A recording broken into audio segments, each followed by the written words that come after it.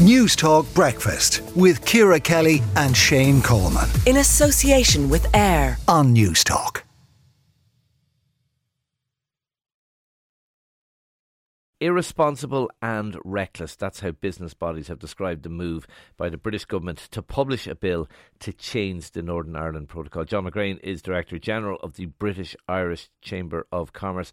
John, your reaction to the latest on the protocol from the UK? Well, good morning, Shane, and thanks very much.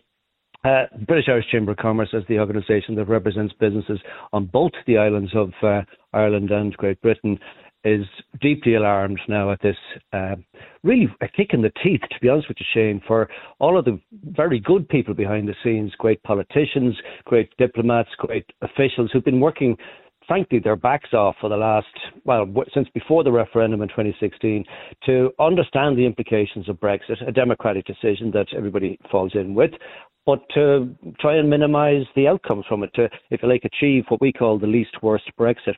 The irony of this current initiative now from yesterday is that we were within inches, and we remain within inches of the basis of a solution. We might talk about that. But the other piece is that, you know, the damage that this inflicts now isn't just on Northern Ireland businesses, or indeed on Irish businesses. It's actually far more likely to damage businesses in Britain. That's in Scotland, England and Wales. And that's because until now they've been largely shielded from Brexit because, of course, Britain hasn't yet applied much of the inbound controls that it's entitled to do. But if you're making Scotch whisky, you might not have a market. If you're making cars in the northeast of England in the levelling up agenda, you're not going to have the same freedom of operating. If you're a US company thinking about investing in Manchester or Munich, suddenly the political risk on Great Britain has gone way up the Richter scale, and Britain will lose investment. And you're absolutely now, right to not point. later on. They lose it now, whether this happens or not. It probably won't be enacted anyway, or applied. John, you're right to point out the wider implications of this. But I'm also looking at a headline again in the Irish Independent: trade between Ireland and Britain will grind to a halt if this plays out. Economists are warning. Do you fear it could get that bad? Could there be a trade war the way things are going? Do you fear?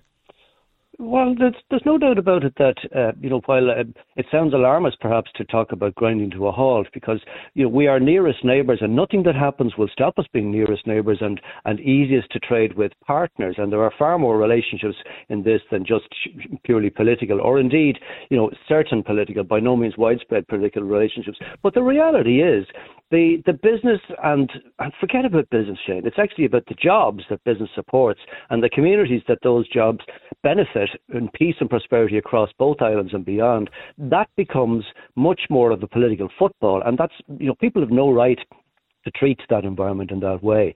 The businesses and the people working in those businesses and the families served by those businesses want a settlement of this, and a settlement is much easier to achieve right now than going ahead with this absolutely bonkers new threat of actually Britain walking away from an international commitment in such a way that no matter even if they don't enact on the threat, the reality is international trade partners like the US and potential others will look at Britain and say, I don't know if you're going to keep the promise that you're trying to make to me here. Can you see a way to, and I don't mean logically, because obviously there's a logical path out of this, but given the way the British government are acting, given the character of the person at the head of the British government, can you see a way out of this impasse and the potentially disastrous trade war? Oh, there will be a way out, of course. Of course there will be a way out, Shane. But only after pain? No. This isn't enacted yet. And if it's enacted, it's still only a threat. And my point for British businesses, many of whom I represent, is that the damage will already be done to them now by even the threat of changing the law and breaking an international agreement. But the second thing is, in terms of the British government, this is a minority of the British government, or as I read it, and I'm not a political figure, I'm a trade representative, and as I read it, and as I know from our connections throughout the system, this is a minority action which by no means reflects the broader sentiment of hard-working public representatives in Britain and beyond. There is a very simple way forward to denuclearise this. Two simple things would solve this and enable the proper, peaceful way forward in the way that business gets on with things, taking uncertainty out. One is sign a veterinary agreement That's a funny old term, but for something very simple. It basically is a joint agreement that recognises the importance of food safety, animal health, the inputs to the food chain and things like that. And Nobody in Britain wants a race to the bottom, and we're ready to do that across both islands and with Europe. And the second one is use the structure that was already designed after years of thinking and planning, which is called a funny old term called the Joint Committee. Sounds a bit arcane, but it's a very simple process. It basically is a forum where businesses and public representatives and officials can continue to meet behind the scenes and get good work done to recognise that in every new world, and the new world is opening before us, there will always be unknown unknowns, and as they come to light, people need to say, okay, we didn't foresee this aspect of it, let's look at how we can solve it, but not sink the ship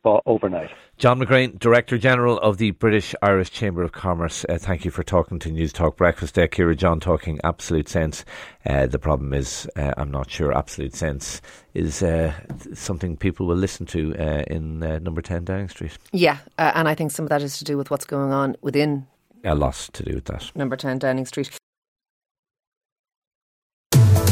News Talk Breakfast with Ciara Kelly and Shane Coleman. In association with AIR. Weekday mornings at 7 on News Talk.